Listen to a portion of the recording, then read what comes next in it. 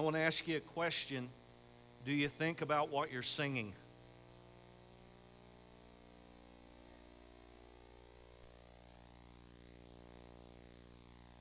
Revelation chapter 5, verse 1. And I saw on the right hand of him who sat on the throne a scroll written inside and on the back, sealed with 7 seals. Then I saw a strong angel proclaiming with a loud voice, "Who is worthy to open the scroll and to loose its seals?" And no one in heaven or on the earth or under the earth was able to open the scroll or to look at it.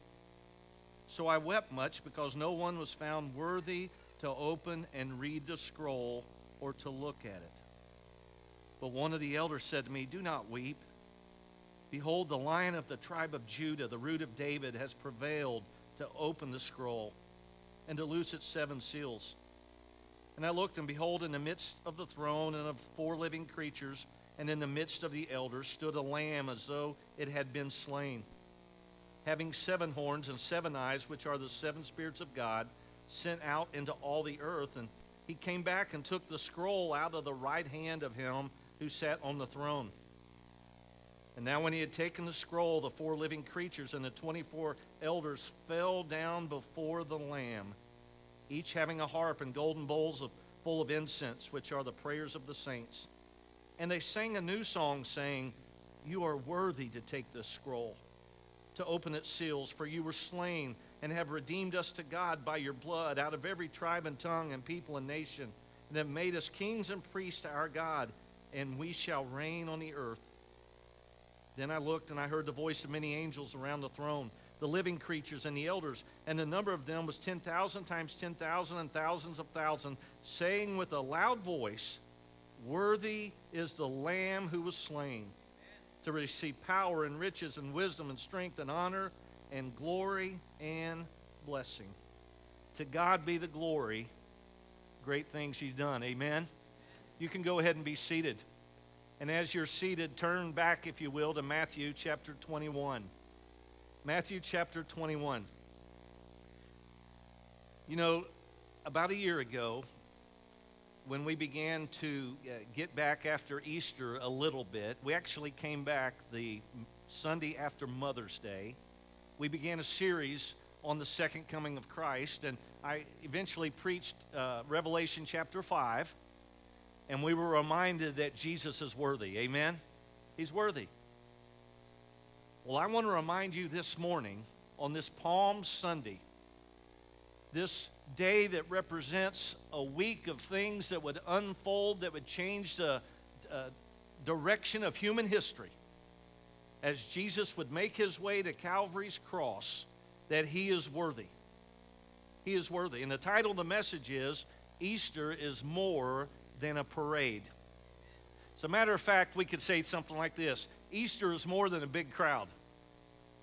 Easter is more than a new outfit. Easter is more than getting together with family. Easter is more than a good meal. Easter is about the King who is coming to redeem you and me from our sin. And I thank the Lord for the songs we've sung today about the cross, and I want to remind you that he is worthy. But make sure you understand something. We're not talking about just a man. We're talking about a perfect man, the God-man, the Lord Jesus. The Old Testament said that the shedding of blood would always have to take place for forgiveness to take place. The Bible tells us in the New Testament that Jesus came to pay the ultimate price once and for all so that you and I could be forgiven and so that you and I could be saved. If that doesn't fire you up, something's wrong. Somebody say amen. I praise God for that. I praise God for that, because Easter really is a time of celebration. We worship on Sunday because the tomb is empty. But if you're not careful, in Matthew chapter 21, you might be prone to compare Easter to a parade. Now, I've seen a lot of parades in my life. Camden is home of the Black Walnut Parade. I mean, if you haven't attended that, you haven't lived. Years ago, some of you might remember, they honored the churches in Camden. We were the grand marshals. So they had the pastors ride the float. I can still remember it. I was wanting you to be proud of me. I wore a tie and a suit jacket. And we sat on this old flatbed trailer. And every time the driver would move, I felt like our pews were going to fall backwards. It was one thing to be in the parade. It was another thing to be asked to MC the parade. And boy, that was a different story. I had Debbie Mason stand right beside me and tell me who was next, and because I didn't want to introduce the wrong float, the wrong car, the wrong fire engine, and mess it up. And she was right there to make sure that I did not do that. Parades are different from what we're talking about, the pageant and the entrance of the Lord Jesus Christ to Jerusalem. Oftentimes we go to a parade and we forget what we have witnessed as soon as we get home. Oh, we might have something that sticks out, but most of the time we forget pretty quickly what has taken place. We see floats, we see entries, we see people, we see cars, we see animals, we see even politicians, and they pass us by, and we stand looking for the next thing. Folks, I want to remind you this morning that Jesus Christ is what you're looking for. He's what this whole world is searching for, and the world is wondering what's it going to take for us to get back to some sort of loving each other and getting along. It's Jesus. And it's not religion. It's not going through a bunch of motions. It's about lives that have been changed for the glory of God. And listen, if you're a Christian this morning, you can love anybody because God loves you. The Bible says, be kind, tender-hearted, forgiving one another in Ephesians, because Christ has forgiven you. So this morning, we take the walk. And we're going to walk with Jesus as he sets his loving sail from the foundation of eternity on the cross. Matthew chapter 21. I'll begin with the first 11 verses. Now, if you're with me this morning, say amen. Amen. I wasn't sure the early service was with me this morning. They woke up early. It was raining like cats and dogs, and they made it, and we had a great service. So if you're sleeping on me this morning and I see it, Levi, I'm calling your name. I wouldn't do that. I would not do that. Marcia, I would not do that. Okay, here we go. Verse 1. Now when they drew near Jerusalem and came to Bethphage, this is an interesting place on the east side of the Mount of Olives, close to Bethany. Bethany would be where Lazarus and Mary and Martha lived. Jesus often stopped there. So on the eastern side of the Mount of Olives, the Bible says, then Jesus sent 2 disciples. And he said to them, go into the village opposite you. So he is referring to Jerusalem right here. Just across the Kidron Valley, there's the old city. And immediately you will find a donkey tied and a colt with her. Loose them and bring them to me. And if anyone says anything to you, you shall say, the Lord has need of them, and immediately he will send them. All this was done that it might be fulfilled, which was spoken by the prophet, saying, tell the daughter of Zion, behold, the king is coming to you, lowly, sitting on a donkey, a colt, the foal of a donkey. So the disciples went and did as Jesus commanded them. They brought the donkey and the colt, laid their clothes on them, sat him on them, and a very great multitude spread their clothes on the road. Others cut down branches from trees and spread them on the road. And the multitudes who went before those cried out, saying, Hosanna. Hosanna to the Son of David. Blessed is he who comes in the name of the Lord. Hosanna in the highest. And when he had come into Jerusalem, all the city was moved. I want you to circle that if you have a pen in your hand. All of the city was moved, saying, who is this? So the multitude said, this is Jesus, the prophet from Nazareth of Galilee. Now, if you look back prior to chapter 21, I want you to look at chapter 20, verses 17, 18, and 19. Because for the third time, Jesus is now predicting his death.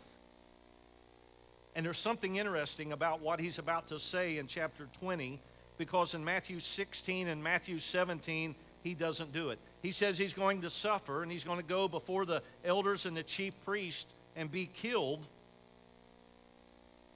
But here in Matthew chapter 20, for the third time, the Bible says, now Jesus, going up to Jerusalem, took the 12 disciples aside on the road and said to them, behold, we are going up to Jerusalem, and the Son of Man will be betrayed to the chief priests and the scribes, and they will condemn him to death and deliver him to the Gentiles. Here it is. To mock and to scourge, here it is, and to crucify. He identifies exactly how he is going to die. And aren't you glad that's not the end of the passage? And the third day he will rise again. That's the Savior, folks, in whom we worship this morning. Jesus had told them repeatedly there would be a trial that would condemn him. But here he says, I'll be crucified. And that's why Rome was such a key player in this whole deal. That's why Pilate was such a pivotal person in this whole deal, because Rome could be the only ones that could order the crucifixion. So you had two political parties working together. And it's interesting, isn't it, that when Pilate, and Pilate's always been fascinating to me. I mean, there's no indication that he's a believer or became a believer, but Pilate is like a lot of people. He did not see anything wrong with what Jesus had done. And that's why I believe God speaks to his wife, and she says, don't have anything to do with this. But politically, he wanted to make the people happy. And folks, I'm telling you, we're living in a nation that has fallen into that same political thought. If you're here at this church this morning, if you come to this church just so that I preach what you like and what you want to hear, you're going to be rudely awakened one day by the truth of the gospel. The Word of God isn't up for debate. It's not up for election. It's not trying to win a popularity contest. It is truth that we need to listen to. And God's will for your life and God's plan for your life is better than anything you can come up with. I love the fact that God always has a plan. He sends his disciples ahead and says, when you get there and you steal somebody's donkey, you're not stealing it. I've already made a way. It's also interesting that Matthew is the only one that mentions a donkey and a colt. The other Gospels all mention it, but they mention the age, the tender age of what Jesus is coming in on. And that, to me, that's just a reminder that he can tame anything. Have you ever been on a horse that's never been ridden, whatever that good grammar is right there? Have you? I've been on a horse a few times. I've never got beyond the walk where it like bounces you off the saddle. I love the fact that God has a plan. And when you look at the passage, when he says that the Lord has need of it. Yesterday, we were kind of lazy at home watching these ball games, and Renee said, I'm going to make cookies. Well, anytime your wife says that, something ought to pop up in your head. I wonder who's coming over. No, she goes, I'm going to make cookies for you. And I said, that sounds great. So later in the evening, after we had dinner, she had drifted off. Obviously, she was praying for today's service. And as she drifted off, I thought, oh, those cookies are in the kitchen. So I went in, and there they were. I mean, she had a bunch of them. And I just stacked 4 chocolate chip cookies up and thought, oh, these are good. Went in, sat down, and ate them. And I ate them a little quicker than I thought they would be gone. She was still asleep. I went back. And I did it again. I think I may have taken more the second time than 4 because I felt a little bad about 9 o'clock last night. She wakes up and goes into the kitchen and discovers what's happened. And she walks in and looks at me like, and I said, the Lord had need of them. Hey, folks, listen. God always has a plan. And here's what I love about God. His plan isn't a B afterthought. It's what he wants to do from the beginning. You know, his desire, I pray that I preach to people that are going to heaven every Sunday. I pray you're not a regular attender here and you wonder if you're saved. Because I'm telling you, if you do, the Holy Spirit of God will not let you go until you get that right. The greatest search and rescue mission ever came from heaven. And if you're here and you're not a Christian, God is still wanting you. You know that draw you feel from time to time, that ache, that emptiness, that loneliness, the questions you have? That's God saying, listen, this isn't a parade. I'm just not passing by. I'm coming to a cross that was meant for you. And your life can be radically changed. Dave, do you remember the Sunday you gave your heart to Christ? I believe it wasn't long after a friend of ours named Randy Osborne didn't wake up. And I remember that Sunday because I made a comment something like this.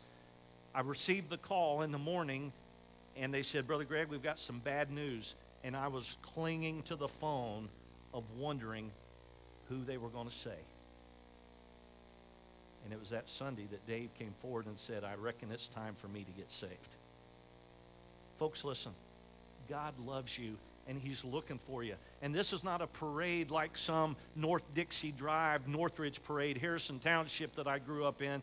Jesus is coming because he's heading to a cross. Now listen, he was guilty of being God. He was guilty of willingly giving himself up to suffer for our sin. He was guilty because of the love he had for us. He was guilty of having the keys to hell and the grave. But the fault that men accused him of and mocked him of and rejected, listen, folks, was an eternal decision. Now, the Bible says, as Jesus comes, the prophecy of Zechariah is fulfilled in verse 5. Tell the daughter of Zion, behold, your king is coming to you, lowly and sitting on a donkey, a colt, the foal of a donkey. Hey, that was the way the King of Kings operated. He'll be born of a virgin. And by the way, let's just let it be a manger, a stable, a cave as his birthplace. The Jews were praying for deliverance. They had been praying for the Messiah, but Jesus came as a servant, and he went to the cross to do something for you and I as the King of Kings and the Lord of Lords. Number one, if you have a notepad there, or some notes in the sermon, number one, Jesus knows exactly what you need today. Do you believe that? He knows what you need. Max Lucado said if our greatest need had been information, God would have sent an educator. If our greatest need had been technology, God would have sent a scientist. If our greatest need had been money, God would have sent an economist. But since our greatest need was forgiveness, God sent a Savior. He sent a Savior. And I want to ask you this morning to take an honest look at your heart. What is your greatest need?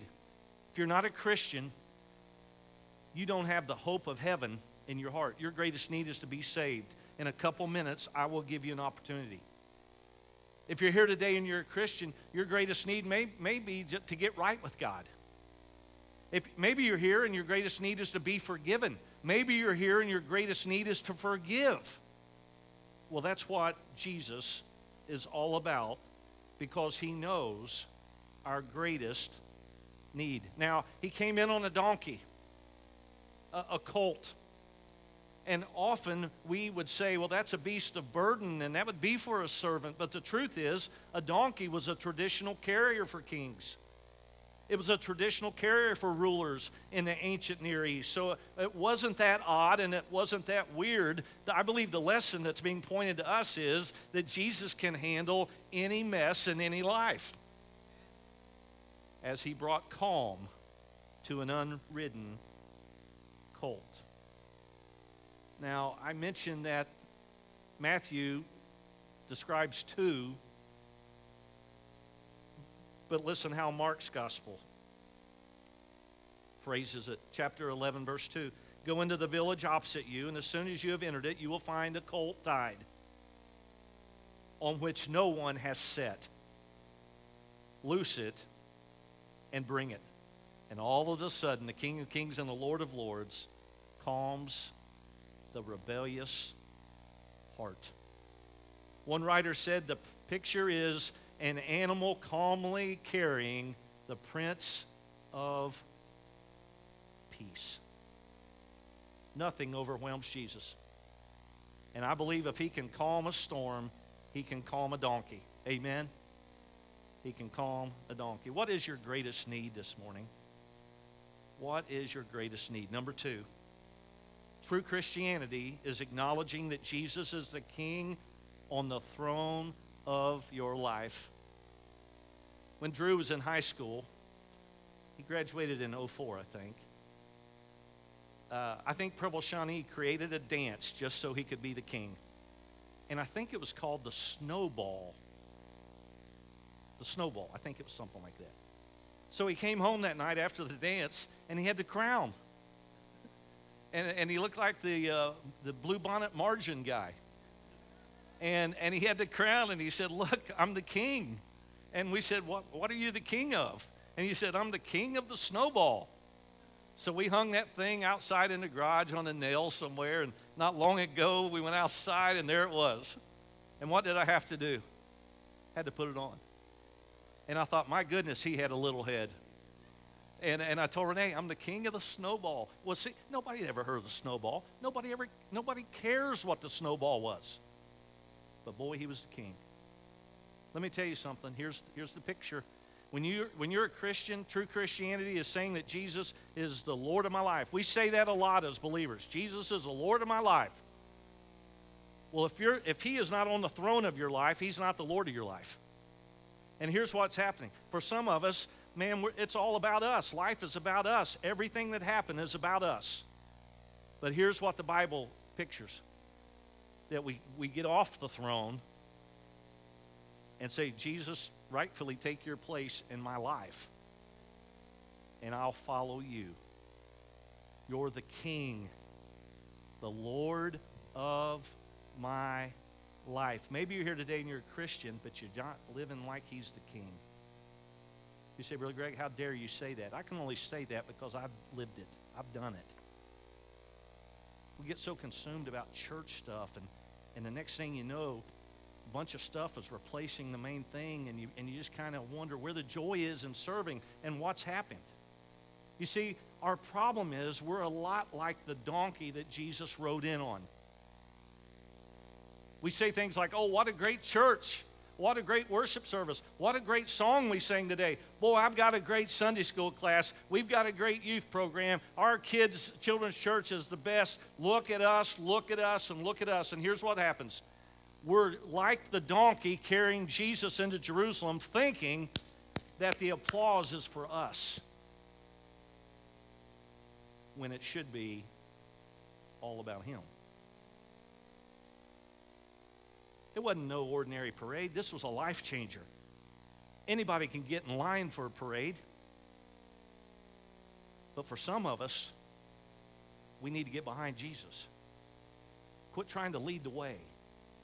Quit trying to think that we've got all the answers. Folks, if you've been at this church any amount of time at all, you know that I'm not the slickest, sharpest knife in the drawer. God is on the throne. He has to be for the favor that he's poured on our church over all these years. If I die tomorrow, there'll be somebody preach the gospel in this pulpit next Sunday. You said, Brother Greg, don't talk like that. Listen, if I die tomorrow, I'll be part of the greatest worship service I've ever been part of tomorrow. Spreading one's garments over the streets. You know what we would do? Renee, don't take that suit. Don't take that. These are good things. Let's give Jesus what we don't want. No, the Bible doesn't say that. They laid their clothing, and this was an act of homage for real royalty.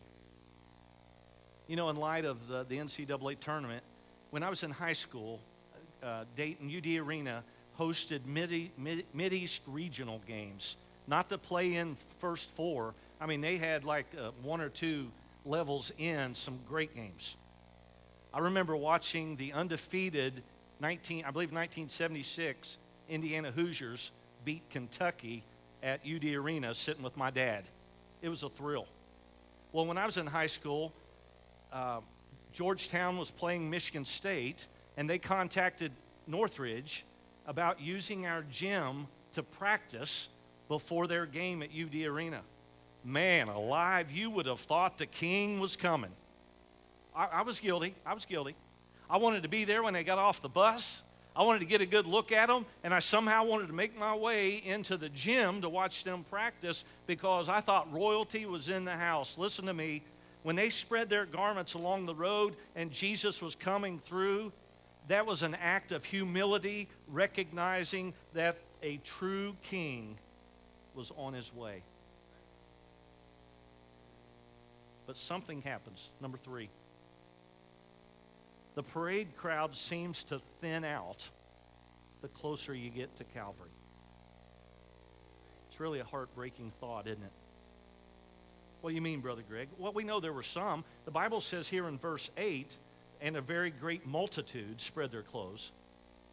But yet, when I get further into the New Testament and look at the cross, for instance, in Mark's Gospel, chapter 15, verse 39 through 40, the Bible says when the centurion, this Roman soldier, Roman leader, stood opposite of Jesus, saw that he cried out like this and breathed his last, he said, "Truly this man is the Son of God." Verse 40, the Bible says, and there were women looking from afar, among whom were Mary Magdalene, Mary the mother of James the Less of Joseph, and Salome. In John's Gospel, chapter 19, I love this. Verse 25, the Bible says, when Jesus hung on the cross, now there stood by the cross of Jesus his mother and his mother's sister, Mary the wife of Clopas, and Mary Magdalene.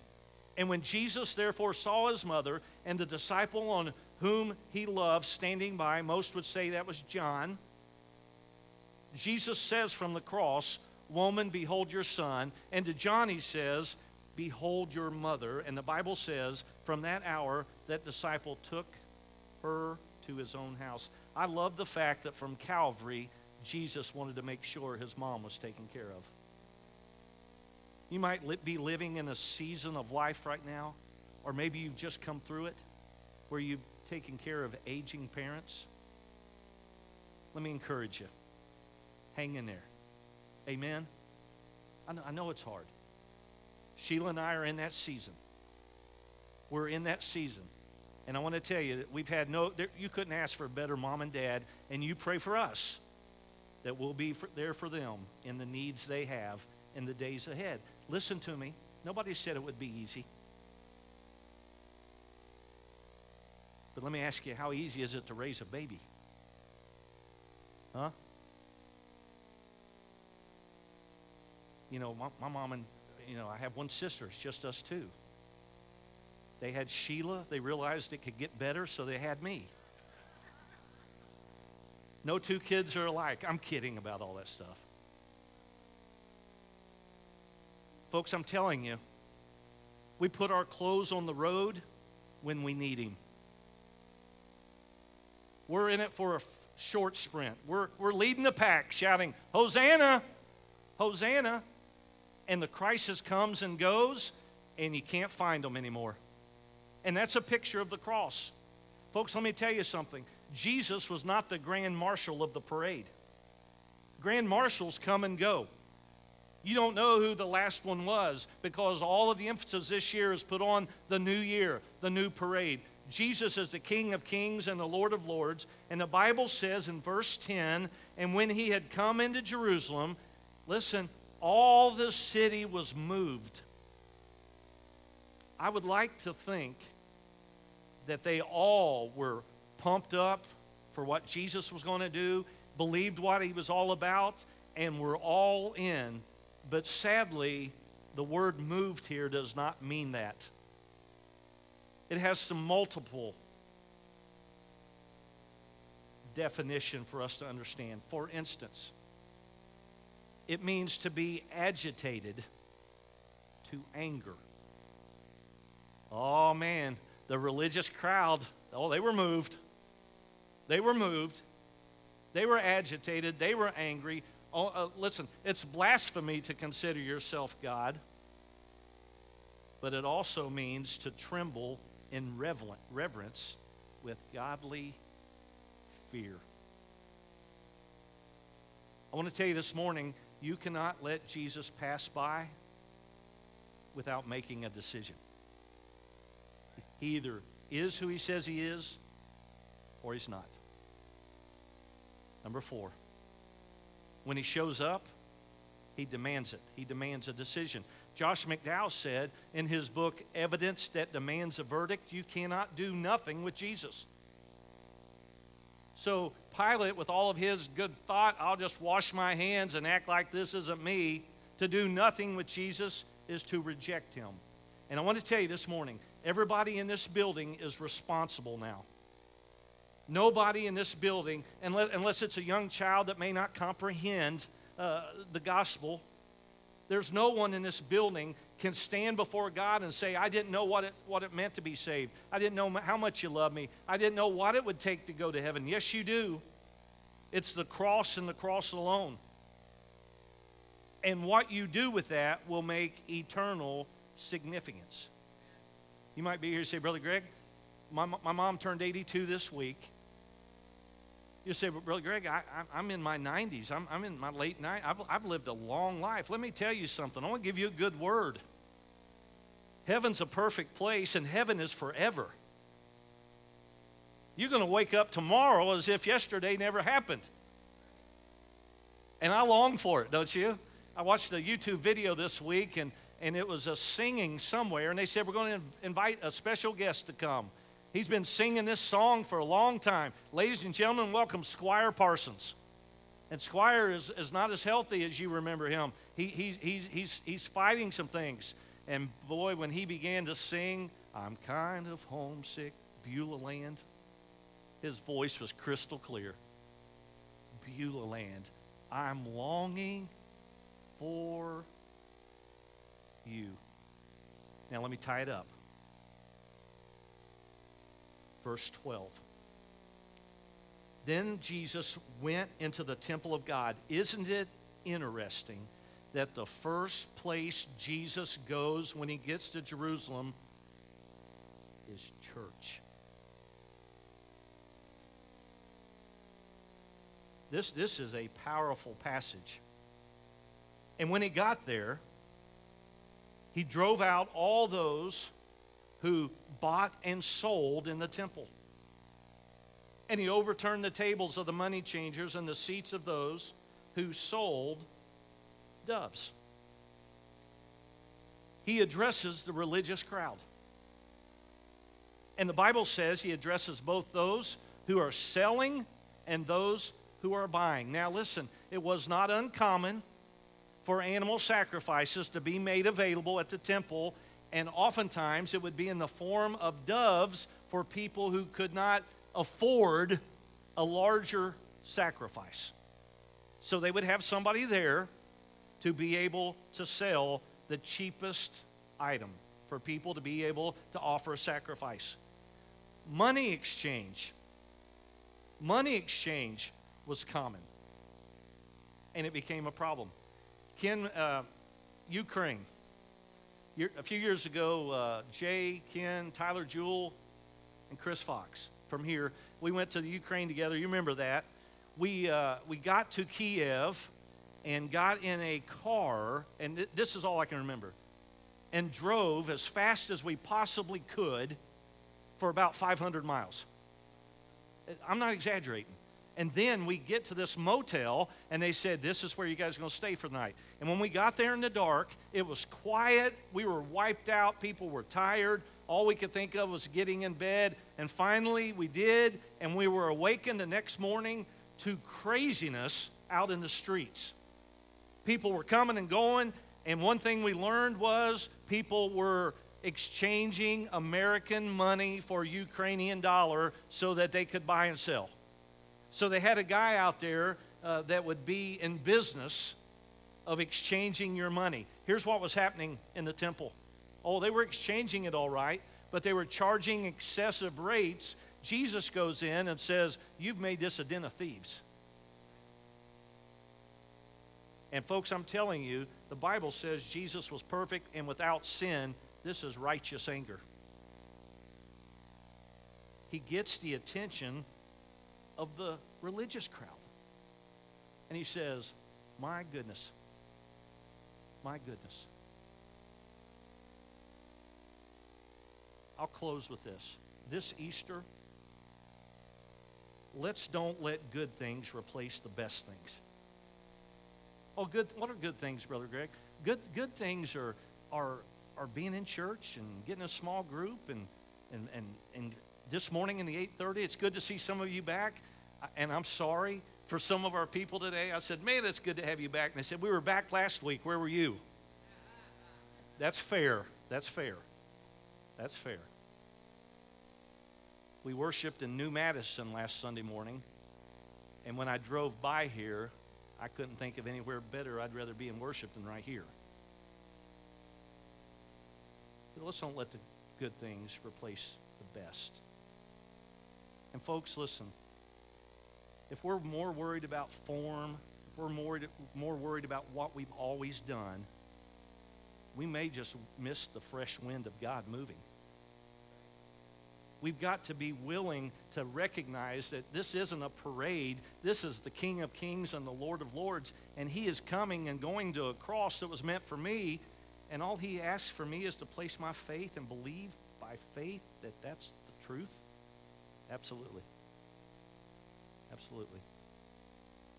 You know, they say that the Easter crowd, largest crowd of the year, Mother's Day is number 2. You would think Christmas might be, but Mother's Day is number 2, and I believe it's because moms ask their kids to come to church for Mother's Day, and kids do it out of respect. But I'm going to tell you this morning that if you're a Christian, Jesus knows who you are. If you're here and you're not a Christian, Jesus knows that, and so do you. The invitation is, would you like to receive the greatest gift ever given? Forgiveness of sin. And Paul says, when we give our life to Christ, we become a new creature. Old things are passed away. All things become new. Anybody need a new start? This morning in the first service, 15-year-old girl, Delaney Ham, it's Mason Spurlock's girlfriend, will be 15 in April. I was wondering, Marcia, in the invitation, I was about ready to wrap it up. And I just sensed somebody moving in the corner of my eye, and here she came. She's already shared her decision with her parents. She was worried about how they would respond, and they've responded with encouragement and happiness. So next Sunday morning, we'll baptize her at the end of the 8:30. There might be some of you sitting here. You've given your heart to Christ. You've never stepped out and said, I need to be baptized. Listen, that's the first step. Come on. Come on. Let this be the day that God does something in your heart. Hosanna, Hosanna, save me. And if you mean that prayer, he will. He knows your heart. Let's all stand.